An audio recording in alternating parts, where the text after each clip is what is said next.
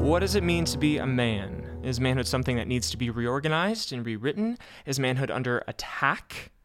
Yes, all good questions. I want to take you on a philosophical approach to this question. Not so much me telling you what my philosophy is, more so me taking you on a journey through what I see to be the different options philosophically on how to answer this question. And there's a reason I'm approaching it philosophically in this case, because as I see it, I think there's three main options that you can have to both define masculinity, and then that's going to be prescriptive for then how you live it out. So how you correct it, or how you fulfill it, or how you perform it is going to be dependent upon the philosophical infrastructure of what you think masculinity, or what you think gender, for that matter, is. And then that could give us some guidance on what to do next. I think there's a lot of people who genuinely want to get it right. Like, there's a lot of people in this conversation where they're trying to kind of narrow down on which parts of masculinity are toxic, and like what are the should nots of masculinity, and that seems pretty clear. There's a lot of conversation around the should nots, but it's harder to find prescriptions for what you should be doing. Like, what does proper masculinity look like when it's acted out, like practically?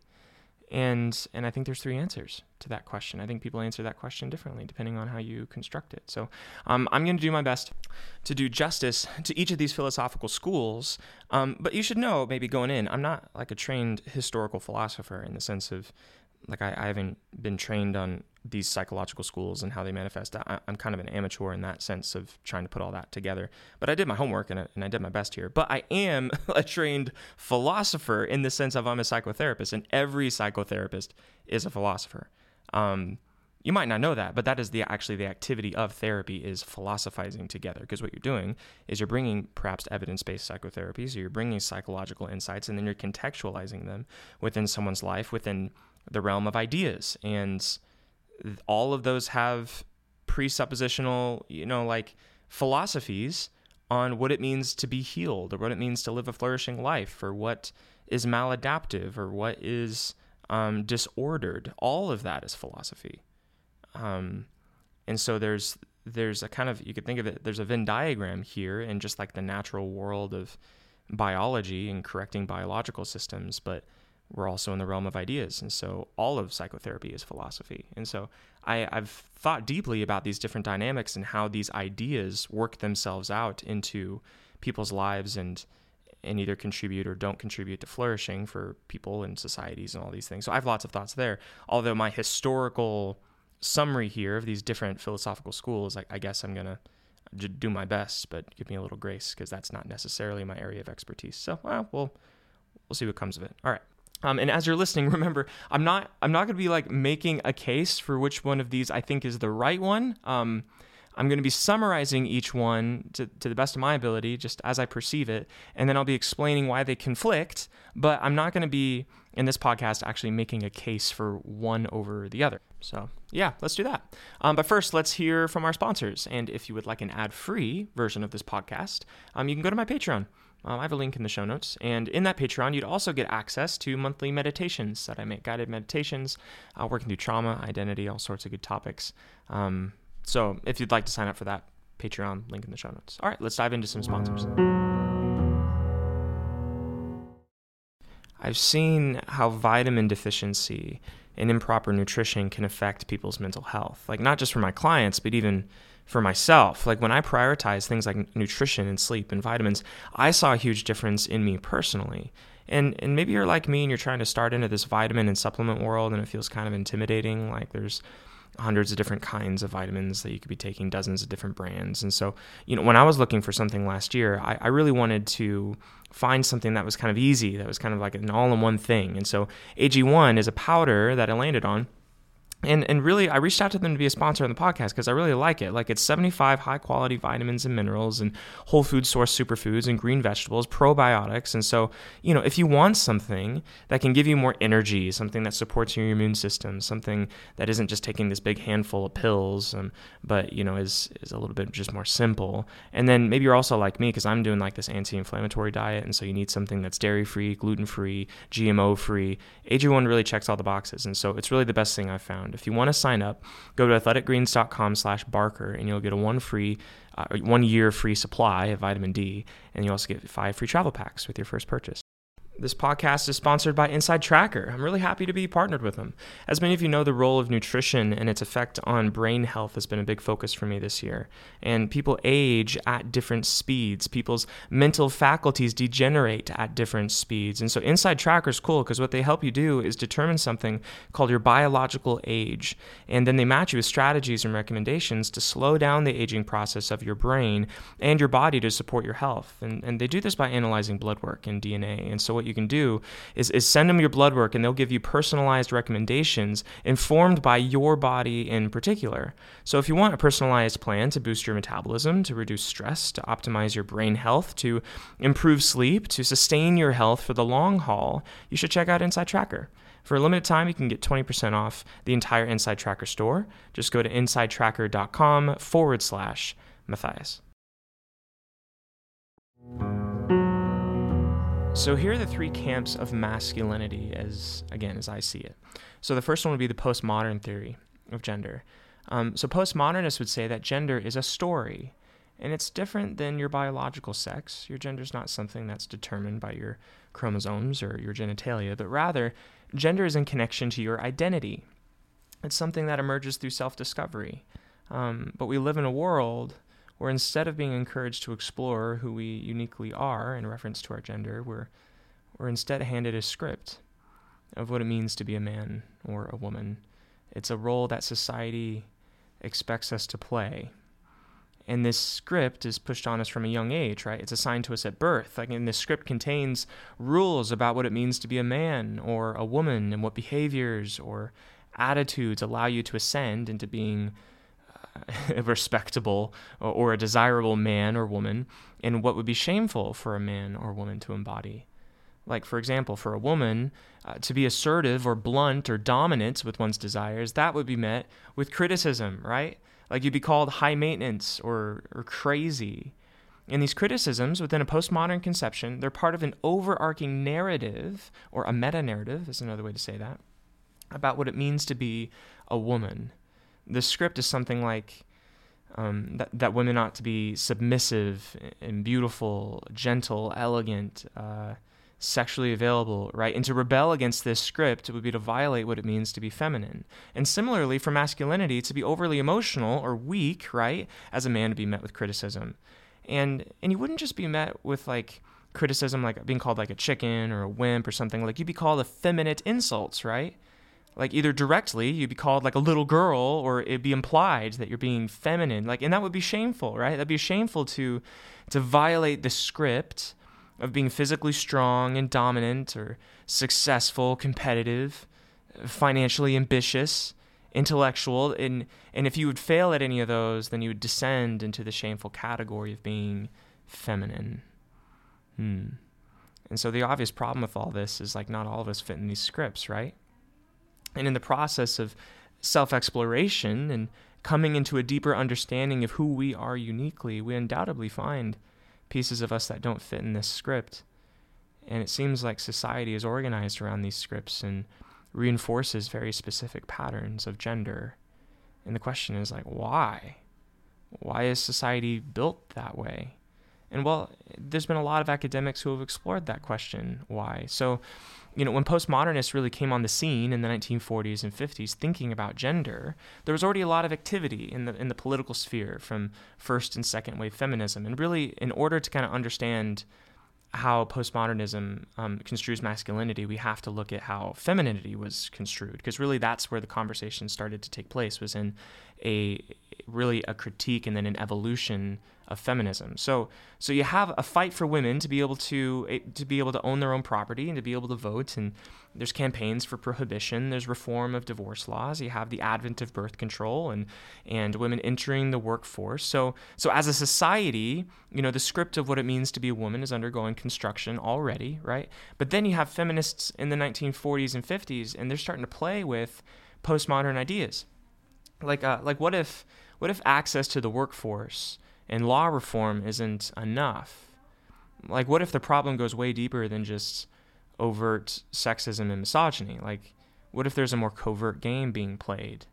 Like, what if the entire story around gender needs deconstruction? So you have Simone de Beauvoir's work in the late 1940s, and she really started to point out some of the script around what it means to be a woman and how it's fundamentally tied to inferiority. So her work, Second Sex, she makes the case that really, throughout all of history, women are thought of as second to men, inferior to men. Like, she referenced philosophers like Aristotle, who argued that women are, quote, female by virtue of a certain lack of qualities, end quote. And Thomas Aquinas, who referred to women as, quote, imperfect men, unquote. Beauvoir made the case that it's not just that women are oppressed, it's that the category of woman is an oppressive category. Like, from the very beginning, the only reason we have the category of woman is to make the distinction of who is inferior to whom. Or in other words, the script about man and woman, they were written for one purpose: to keep women subjugated to men.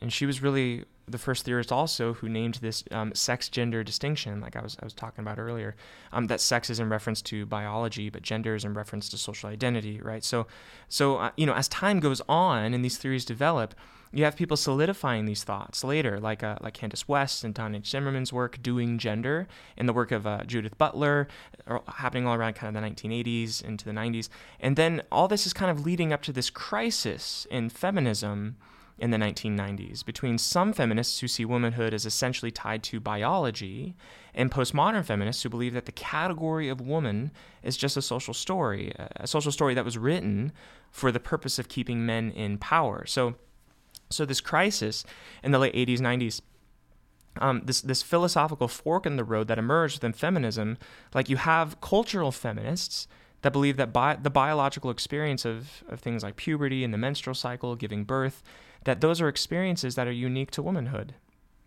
And there's essential aspects to being a woman. Like, as a class, like, women contain unique forms of knowledge and wisdom that are exclusive to womanhood. And women possess unique qualities of nurture and strength that are all their own, that don't belong to men in the same way, in the same sense. But the question arose, like, well, does that invalidate the lived experience of trans women who might not have the same biological experiences? And that also creates some, like, problematic heteronormativity, because, like, if being impregnated by a man is an essential experience of womanhood, then what about lesbians, right? So you have this split in feminism, even within postmodern feminism, but really just for the sake of clarity. So there's an adoption within the majority of postmodern feminism of scholarship in queer theory, and this was scholarship coming out of the gay rights movement, coming out of the AIDS epidemic, that was really starting to, again, really understand the role of gender and the role of sexuality and the intersections of power and how all those things are mixed together. So moving into, like, the 2010s and the 2020s, there's been a tremendous amount of activism behind creating a world where people don't feel bound by the scripts that they were assigned at birth, either in regards to their sexual orientation or their gender.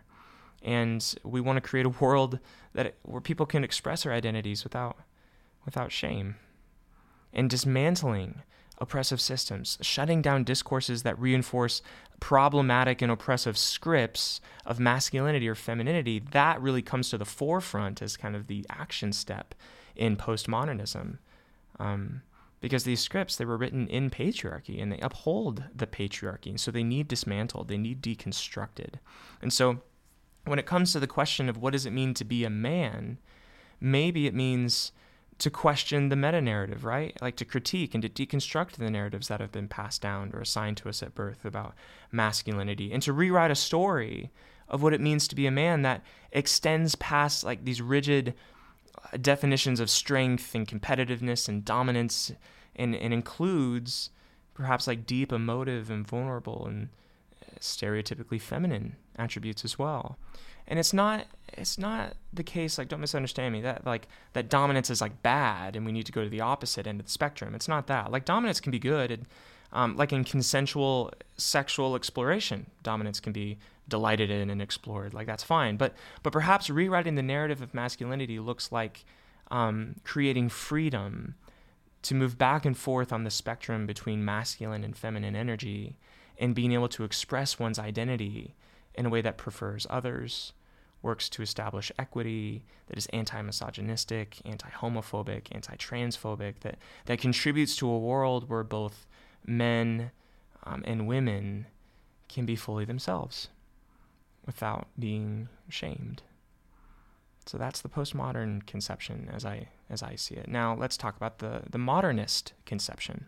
So a modernist is someone who stands in the tradition of the Enlightenment. It's typically, but not always, someone who's a materialist, so someone who does not prioritize the activity of the supernatural in day-to-day life. So they're not particularly religious. They might be, but that's not maybe front and center. They don't gather truth from special revelation like a Bible or an oracle or something, or from tradition. They gather truth from scientific observation. They observe and then they cross-examine various dimensions of what they're observing in nature to get to truth. And so this is a philosophy, driving like Darwinistic and evolutionary theory. This is instead of like the origin of the world being like six-day creationism or something. This is a philosophy like in medicine, for example, was skeptical that demon possessions were the cause for physical ailments and tried to look for naturalistic explanations. That would be like all the treatments we have right now for seizures and narcolepsy and schizophrenia, those all come from the idea that it's probably not a demonic possession. Let's see if there's a biological reason for why this is happening and treat it that way, right? So modernists have a high value on rationality, on reason, on basing certainty on what they can observe. They would generally agree that really much of what we call masculinity and femininity is a social construct, kind of like the postmodernists would say.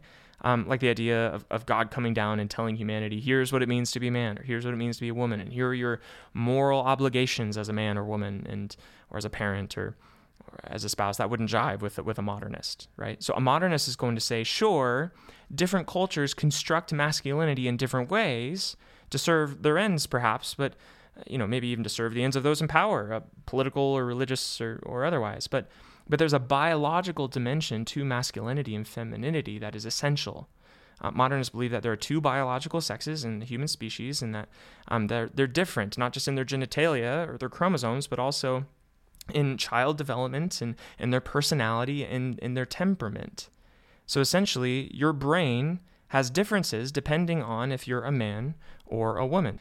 So one of the biggest citations that people would make in defense of temperamental differences between men and women is the meta-analysis performed by Costa and colleagues in 2001, where they looked at surveys of like 23,000 men and women responding to questionnaires about their own personalities. And the sample of people taking the questionnaire were from 26 different cultures, because the scientists wanted to know, okay, are these things that are just different between men and women, temperamentally, like regardless of culture, or were these bound to culture? So that's why they included people from lots of different cultures.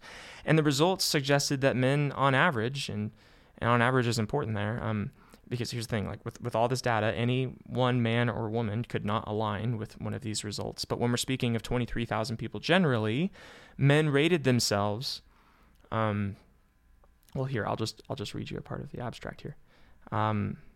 Women, so this is a quote from the abstract, women reported themselves to be higher in neuroticism, agreeableness, warmth, and openness to feelings, whereas men were higher in assertiveness and openness to ideas. Contrary to the predictions from evolutionary theory, the magnitude of gender differences varied across cultures. Contrary to predictions from social role model, gender differences were actually more pronounced in European and American cultures, in which traditional sex roles are minimized. Okay, so that last part's important there. So what they're saying is, not only did we find that there's differences between men and women in their personalities and their temperament, but those differences were more pronounced in cultures that were more egalitarian and progressive, like cultures that had high priorities around women's rights and inclusion and whatnot. And a modernist would kind of use this as a proof against the postmodernists and say, hey, so here's the thing, all these progressive values, they actually don't make men and women more similar. So like when you give men and women free choice, you make a society more equitable. Men and women don't make the same choices, and that's what you would think, that once all the scripts are kind of tossed away, that you'd have more variety and choices. They actually make the opposite case, where when men and women get to choose, they actually predictably choose different things, and more so in free countries, and more so when there's progressive values, and when men and women are able just to kind of, they aren't bound by scripts. You just let them choose what they want to choose. The differences are greater. Now, a postmodernist would respond to this in a variety of ways, but here's perhaps like one postmodern conception, and this is borrowing a little bit from Marxism as well. But what one might say is, well, listen, the patriarchy actually gets more and more covert. So even though society trends towards progressivism, and even though society may look like there's lots of equal rights, and hey, like women have voting rights and they can own property, all these kinds of things, the patriarchy in response to this actually becomes more and more subtle and actually more diffuse within a society. And so it's more present, actually can become even more, some people would argue, more pervasive in progressive societies because it's not as obvious. You can't just spot it and call it sexism or misogyny. It's in the subtleties, it's in the microaggressions, it's in the systems. And so what a postmodernist would say is that it would actually be expected that on the surface things would look progressive. On the surface things would look like, hey, women are getting equal rights, but this is actually just positioning of the patriarchy to keep people happy. And that's why I call it a Marxist idea. That's pulling off of the idea of the superstructure, and that's that a class in power is always going to be spinning things around and maybe giving the proletariat just enough, like kind of putting forth this propaganda to keep the lower classes settled and even, seemingly happy on the surface so that they can maintain their power. And I don't want you to misunderstand me. It's not so much that like men are scheming, there's this conspiratorial, it's their intent to kind of be deceptive. It's more so that the script that's been handed down, it's not just handed down to individuals, it's handed down, or I should say it's baked into a society, it's baked into systems. And you might think, well, what do you mean baked into systems? And essentially the idea there is, like, the patriarchy wrote the rules to the game that we're all living by. And again, like we said, gender is the organizing feature of everything, right? So the patriarchy is pervasive in every domain of life, and all the rules are written, the script is written so that men win at the end. Like, in every sense, men maintain their power. And so the proposition is that, as societies get more progressive, the script gets more complex and more subtle and sophisticated to keep men winning. And even if it looks on the surface like, oh, women are gaining more autonomy, women have more free choices, it's only that there's small compromises made only to keep the status quo, to keep everyone happy, and to keep men in power. And so if you wanted to be against that, if you saw that as an affront to a flourishing society, you want to advocate for not just the rights, but the flourishing of women. It's not enough to simply just not hate women. You have to look internally, and you have to see, are there ways in which I'm playing the game that keeps men in power indirectly? It's not about my intentions. It's not about me having this deep-seated hate of women. It's about, am I playing the societal game that is keeping men in power? And if I am, I need to educate myself. I need to understand my own complicit, actions in that game, and I need to fight against the game. I need to be anti-misogynistic. So that's the conception. That's the diagnosis and the solution. So a modernist would hear this and be like, okay, interesting theory, prove it. Right? Because a modernist is big on observable data. A modernist wants to be able to see all the different factors and how they're intersecting and be able to derive truth out of observation. And so then a postmodernist might say, well, look at the inequitable systems of our day. Like, look at, the people who are richest in the world, the people in positions of power within governments. Like, how many of those are men and how many of those are women? And then the modernist would say, that's not exactly a proof. Like, you can't just say, hey, there's not a lot of women in the STEM fields, for example. That means they're being kept from entering the STEM fields. You got to ask how many women are signing up to join the STEM fields. Like, if there's 8 men and 2 women that apply for a job, what are the odds that the 2 women are going to be the most qualified for the position? Well, all things being equal, right? Like 20%. So that's not misogyny afoot. It's just that not a lot of women are applying for those jobs. And I think the postmodernists would then say, well, why don't you think they're applying for the jobs then? And then the modernist would say, temperament. And then we're back to where we started. Well, and here's the thing. Even the modernists, when thinking about these personality temperaments and the impact that they really do have. So like when we're talking about the differences between men and women, it's important to point out that these are actual pretty subtle differences. Like, it depends on the dimension that you're talking about, but like generally, like we're talking like 5 or 10% differences generally, which isn't a lot between men and women in these different personality spectrums. But here's the thing, it's also not nothing. Like if you look at the margins, like when we're talking about the most aggressive people in our culture, like the most brutal serial killers, the top 10 of those people are men. And when you look at the most warm and compassionate and empathetic and even people-oriented people in our society, the majority of the most, empathetic and warm people we have in our culture, the majority of those are women. Like look at like therapists, for example, right? So to be a therapist, you need to be pretty warm and nurturing and people-oriented and all that. The American Counseling Association reported that less than 30% of the PhDs awarded in psychology are given to men. And that's not even counting like master's levels counselors or anything. My guess is like 95% of counselors, master's level included, are women. At least that's my personal experience too. And a modernist might attribute that to temperamental differences, right? Not that there are cultural forces shaming men for going into the counseling profession, but a modernist would say, hey, most men don't care to spend their days talking to people about their emotions and philosophical problems. And now when you get into like research psychology or academic psychology, the proportion of men might spike back up. But yeah, like my first job as a therapist, for example, I was in an office of 14 women, and I was the only man at my counseling office. My cohort, my master's program for school, I was the only man in my class. And so, the question is that because counseling as a field, like, the patriarchy essentially, constructs it so that men don't feel comfortable entering to that field, that they would kind of, in a sense, be betraying what gives them the prestige or what gives them the power and in their culture? Or are they just not interested in it? Like that's not what they prefer to do. And do making demarcations around men and women in that sense make sense? And a modernist would say yes. So you can see the differences there. A postmodernist would say, no, that's indicative of a script where men don't feel like they have permission to enter into a job like that. And then a modernist would say, no, they don't enter into a job like that because they're just not interested. And that's okay. There's differences between men and women. So, all right. So that's how a postmodernist would disagree with a modernist. They kind of perceive those differences, of course, differently. There's a third category. The third category is what I would call like the theist or the traditionalist. And this is kind of a hard category to put together because there's so many different religions and cultures in the world. So give me a little bit of grace here. But generally, a theist or a traditionalist, you could think of them, I don't like this term, but it could have some utility here. You could think of it like a pre-modern perspective. That's not totally accurate because, of course, there's people who are religious that have been through modernity and are experiencing post-modernity right now, and so it's probably a category all on its own. But for the sake of like a clean-cut organizational structure, we're going to say we have the postmodernists, we have the modernists, and then we have the pre-modernists, or the religious folks, the traditional folks.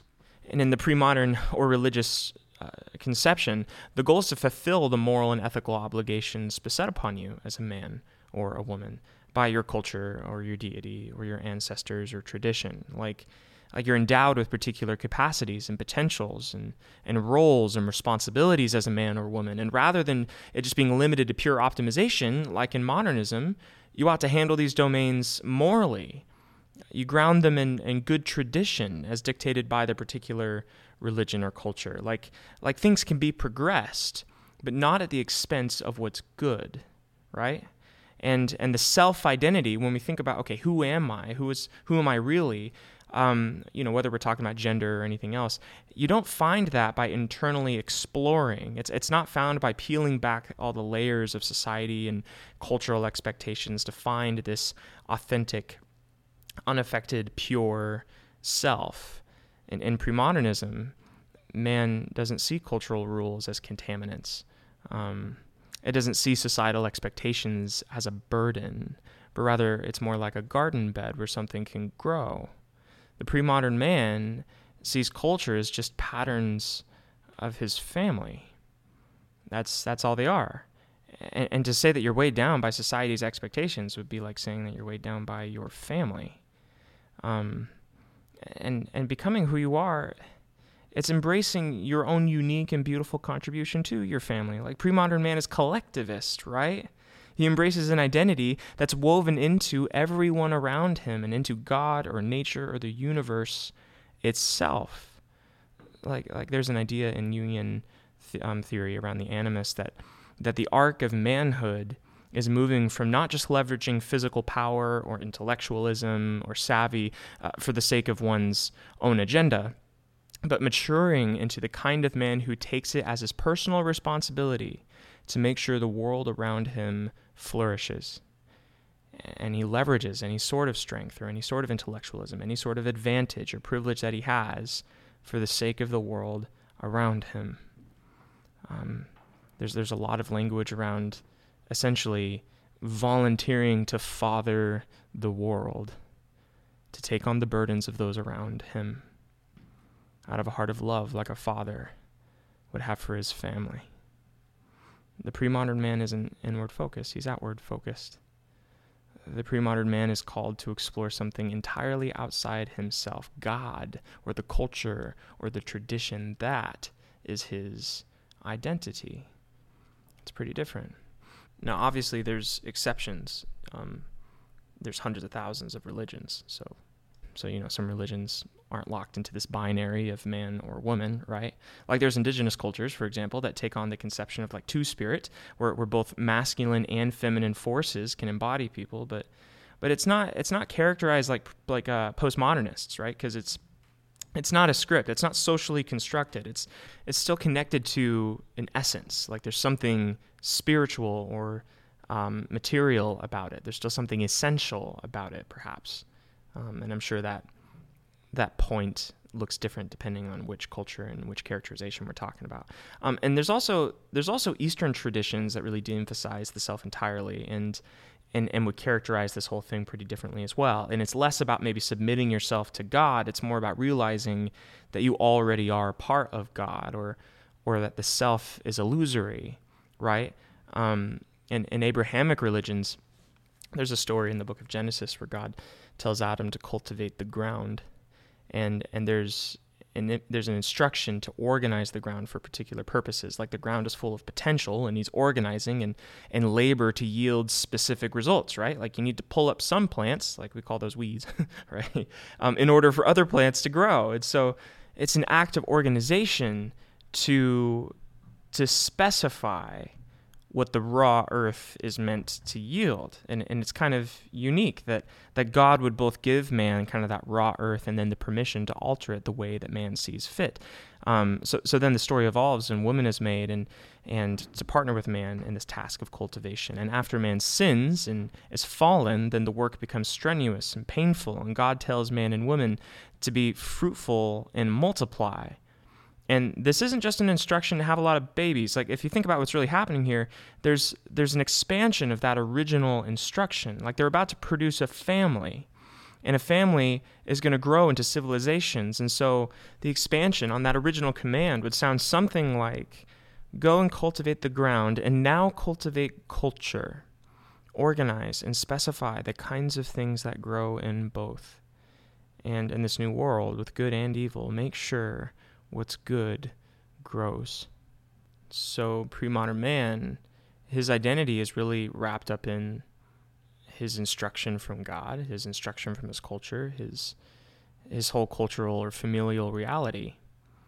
And it's not just a matter of internally looking inward and discovering or even optimizing capacities. That would be a small percentage of what a pre-modern man would see as his gender or even his identity as a whole. It's a lot more than that. So, I mean, you can already start to see that the pre-modern man has some obvious conflicts with modernism and postmodernism, right? So, like in postmodernism, the pre-modern man wouldn't agree that gender is socially constructed. It's not just like a script, but they would agree that there's deep corruption and oppression, like even baked into systems, right? Because, I mean, some pre-modern men believe in sin, and they believe in sin that runs so deep that even the person who has the sin can't even fully comprehend how deep and pervasive it might be, So, of course, that's different depending on the religion. But yeah, so generally, pre-modern man would agree, yeah, there's corruption, yeah, there's perverse incentives, of course, right? But they wouldn't characterize it in the same way that a postmodernist would. They wouldn't characterize it in a Marxist or postmodern way. And then they would also conceptualize the solution a lot differently. The solution isn't rewriting the script. The solution is actually realignment with the script, realignment with the culture, with the dogma, with the deity, whatever. It's it's actually in realignment and repentance and recasting your gaze away from the self and onto the culture that the society at large is redeemed and renewed and put back to rights. That's the conception. And so, but for the modernist, the modernist's obsession with progression and optimization, like a Christian, for example, is going to be like, yeah, we need to be good stewards. We need to be wise. But they're going to be suspicious that that's going to be the thing that leads to human flourishing, because people have maybe an ambition for progress, but not always collective progress.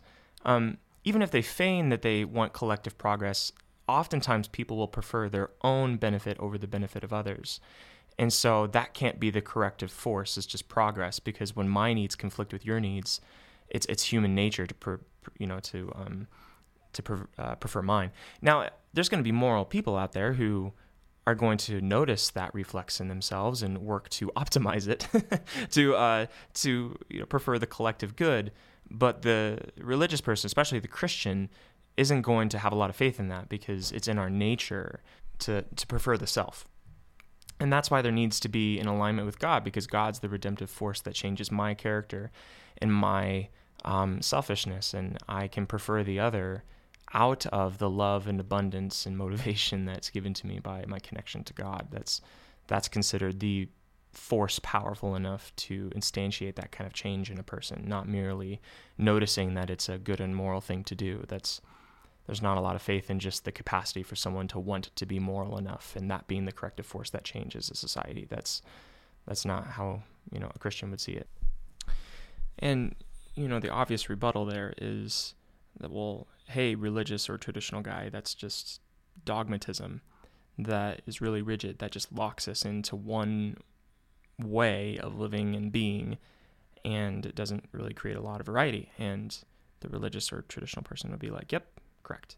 And then the question is like, well, what if I have a personal experience that falls outside of the boundaries of what's prescribed, the boundaries of what's normal? Am I just exiled? Am I just outcast? Because that produces a lot of shame. Because what if I'm not strong? Or what if I don't want to be a husband to a wife? What if I don't want to be a father? Like, what if my personal experience, my identity, actually contrasts with this religious script that seems to produce a fair amount of shame? How am I supposed to belong to this category of man when everything in me tells a different story? And, for the modernist, it's, well, what do I do when I see that there's blaring errors in the religious script? Like, when obviously it's hindering progress. It's obviously there aren't pragmatic reasons that someone should get circumcised, or someone should not eat pork, or someone should, blank, blank, blank. Like, am I just supposed to turn a blind eye? Like, you're asking for this blind faith adherence to these religious dogmas. It's like I have to, turn off my reason in order to keep this going. And there's a whole podcast to be had on, I don't know, theism and atheism and agnosticism and philosophy. We're going to keep this conversation focused in on masculinity here. So let's say that the primary complaint here is that creates a lot of shame. I suppose the theist would respond in a couple ways. I mean, I guess it depends. It depends on the theist. Like, it depends which religion you're from, and if you're subscribed to like this, kind of divine command theory thing, or more of a virtue ethics lens. I don't know. This could have a lot of variety, but a potential response could be, well, hey, there's shame no matter where you look. Like here's the thing. All shame is feeling like I don't belong, and feeling like when I try to connect meaningfully to the relationships or to the culture that matter to me, I'm left on the outskirts. It's the emotional impression of that. It's the physiological reaction to that. And that is just innate to the human experience. That's not just a result of dogma. That's everywhere. Like modernism, one of the things that modernism gave rise to was capitalism. That's where it came out of, from the Dutch, right? And so, capitalism, for all its merits, it does produce a fair amount of shame. It's market shame, though. Like, have you ever tried to appease an algorithm? That feels a lot like trying to appease God. Like, capitalism creates that same dynamic where some people are in and some people are out. There's certain things that are in desire for the market that people want, and then there's some things that aren't desirable. Not all art pieces, not everyone can make a living selling their art. And so it's not like modernism creates this shame-free world either. So in modernism, there's a market dogma, and that target is always changing, what's in demand. And then in postmodernism, because everything is socially constructed, because all these things are just scripts, and because everything is 100% malleable, that means that any truth claim, any claim that something is right or wrong, is an artifact of one's culture or group, right? Because what we're saying here is like everything's a script. They're passed down by cultures, these scripts, these stories about what it means to be a man. These are culturally contrived, right? And so we need to rewrite the script. That means we're not trying to appeal to a real essence of what it means to be a man or woman. We're all just writing scripts. And so the process of relating to each other is not trying to find out what's the truth. It's relating these scripts to each other. And these scripts are an artifact of culture. So we're relating these knowledge claims, these cultural artifacts, these scripts to each other. And that creates problems because then we can't evaluate if something is true or not. All we can evaluate is the relation between different cultural artifacts of knowledge and which one has power over the other. And that's why equity is the dogma that we're trying to fight for. It's just like, let's just make it all equal, because the moment one has an advantage over the other, oppression's happening. And so the religious person is going to be like, yeah, that looks like that produces a fair amount of shame on its own. Constantly evaluating if my positioning is adding to inequity or not, and then evaluating other people to make sure that they're not, creating inequity or not. Like, that seems like a game that would produce tons of shame. And so the religious person would say, hey, there's shame all around. I'm just being upfront about mine. There's fences around all the family farms. Mine's just out in the open. And the postmodernist and the modernist, they likely wouldn't concede that they do have dogma, so they might argue on that point for a bit. And I guess where the conversation goes from there is beyond the scope of this podcast. There's lots of interesting trails there, though. So where does this leave us with masculinity?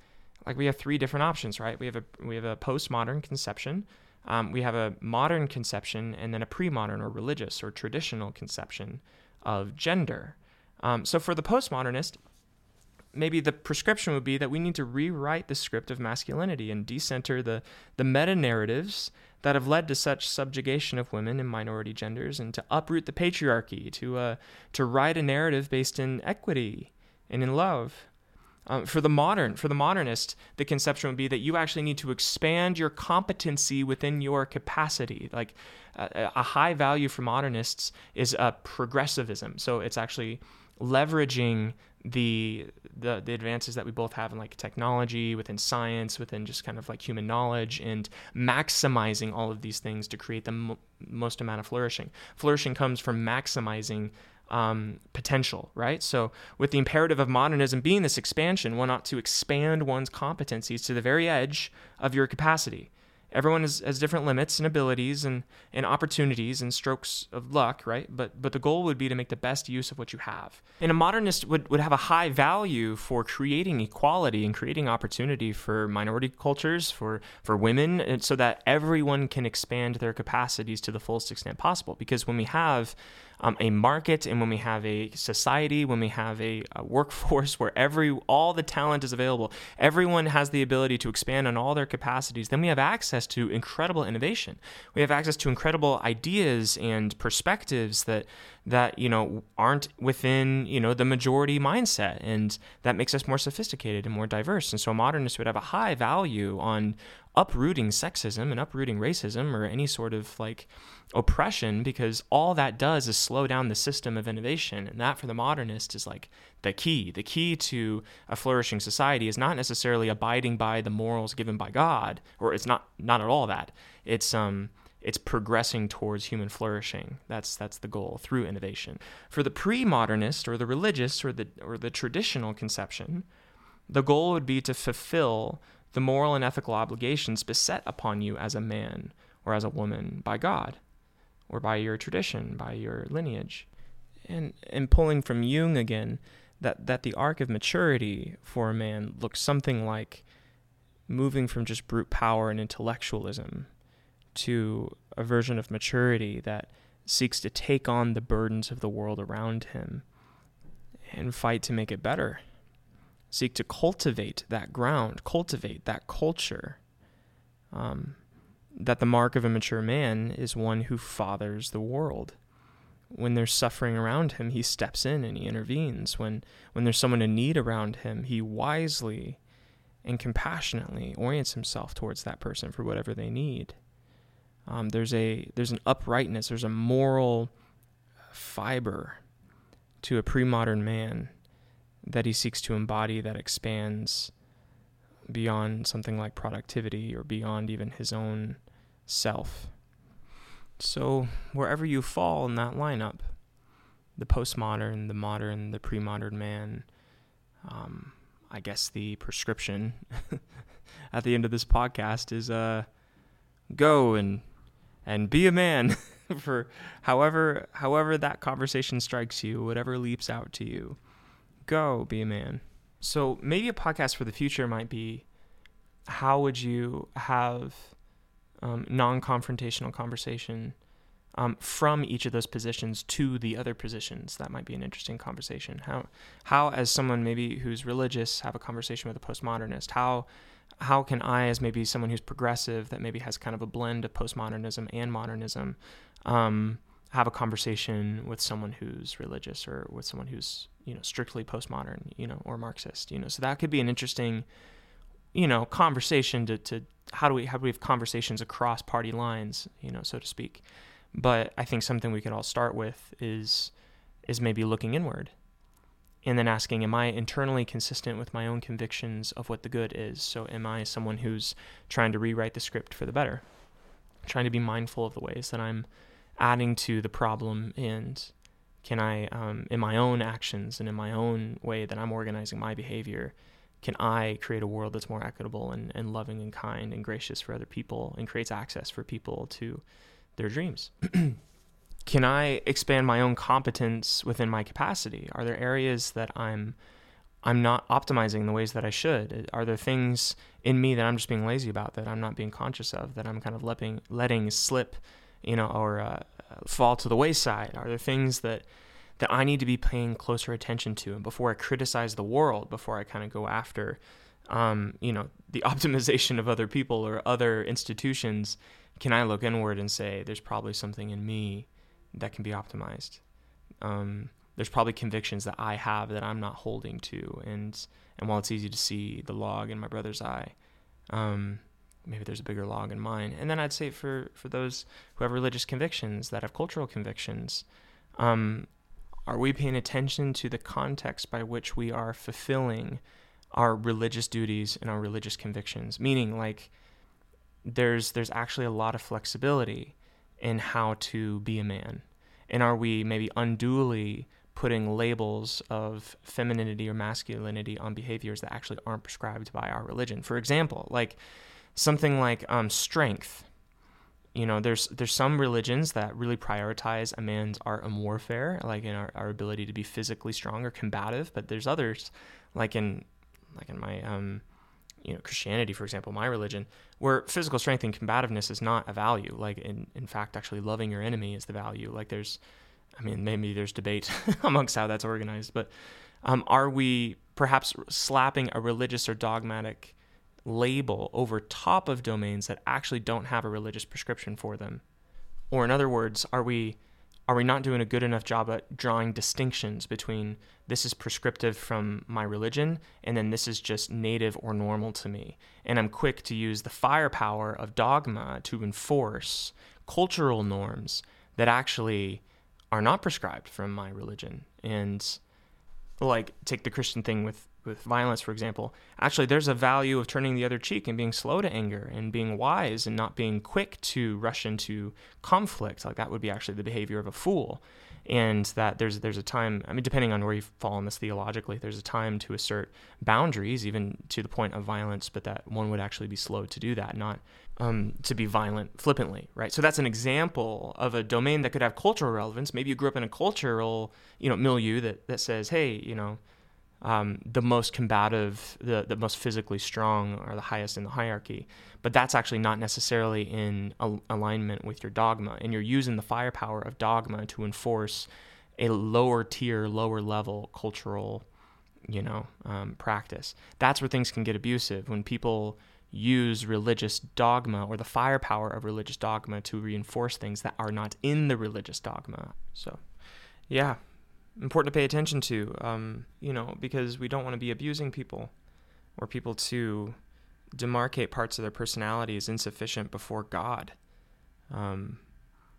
when that's actually how they were designed by God. So got to be careful there. All right, well, let's leave it there. There's more conversation to be had, but I covered a lot of content. There's a lot of different trails there that we followed, so we'll wrap this up. Always love to hear from you. If you want to send me an Instagram message, that's probably the best way, or just leave a comment under the podcast. Love to hear from you. Hope you're doing well. Thanks.